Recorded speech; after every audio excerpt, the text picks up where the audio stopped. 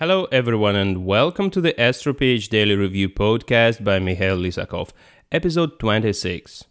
Today is still 2020, December 15th, and today I'm going to talk about a paper that I've read over the weekend and it still puzzles me.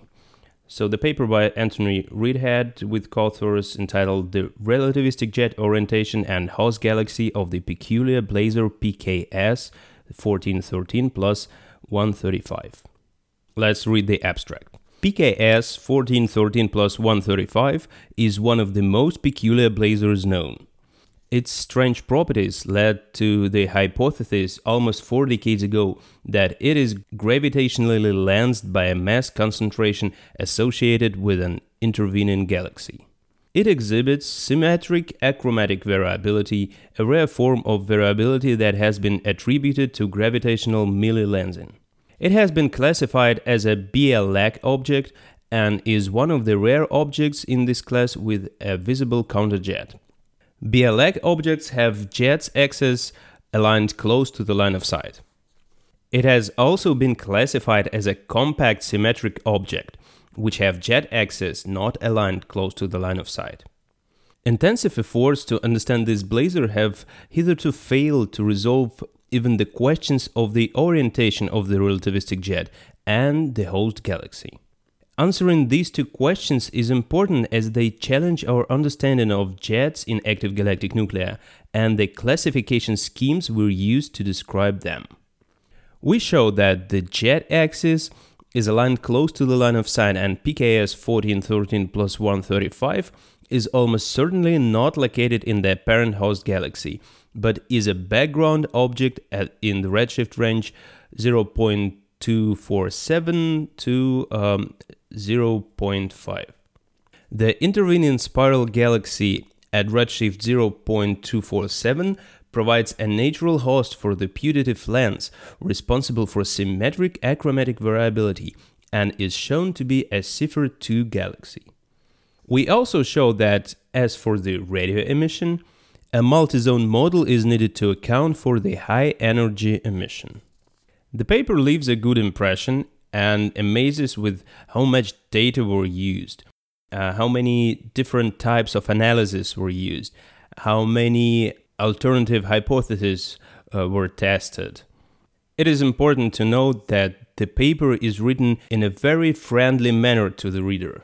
In each section, the first and the last paragraphs are actually the summary of this section, so it is very easy to skim through the whole paper. For this review, I've selected 3 points: the jet direction, the double jet question, and the location of the jet at AGN. So the first question is about the jet direction. We see that the jet is double-sided, so we see both the jet and the counterjet, which is usually a strong argument for the large angle between the jet direction and the line of sight. But the authors have investigated variability of 1413 plus 135, and with monitoring on centimeter and millimeter wavelength, they have calculated the variability Doppler factors to be around 10, which provides immediately an upper limit on the viewing angle. In this case, it should be less than 7 degrees. So the jet should be pointing towards us, not perpendicular to the line of sight, but close to the line of sight.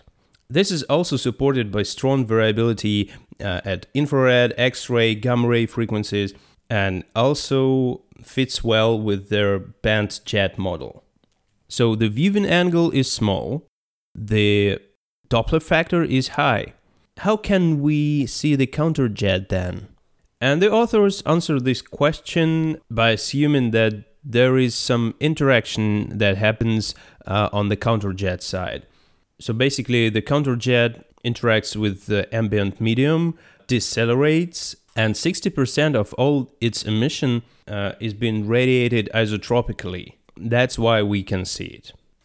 It is important to note that at higher frequencies, especially above 15 gigahertz, the jet looks really like other one-sided jets, and the prominent counterjet appears only at lower frequencies. By the way, the velocities of components in the counterjet are lower than in the jet, which is actually expected. And the final question to answer is where the jetted AGN is located. This is an important question because the putative host galaxy is a spiral galaxy, and it is visible edge-on. So the radio jet would inevitably penetrate the disk of this galaxy. But we cannot see any indication of that interaction. No indication of the excess in the infrared emission from this spiral galaxy, and also the lines ratio in this galaxy points towards a radio-quiet AGN that could be in this spiral galaxy. And actually it is classified as a Seyfert-2 galaxy. To be honest, I'm not very satisfied with the H beta line, which seems to me to be less than 2 sigma detection. But the other lines are quite robustly detected. What I liked about this paper in general is that the authors provide a lot of alternative explanations for different aspects of this really curious and peculiar blazar. And for each of these alternative explanations, they consistently prove that it cannot work. So I definitely recommend to take some time and read this paper carefully. And for now, thank you for listening and see you next time.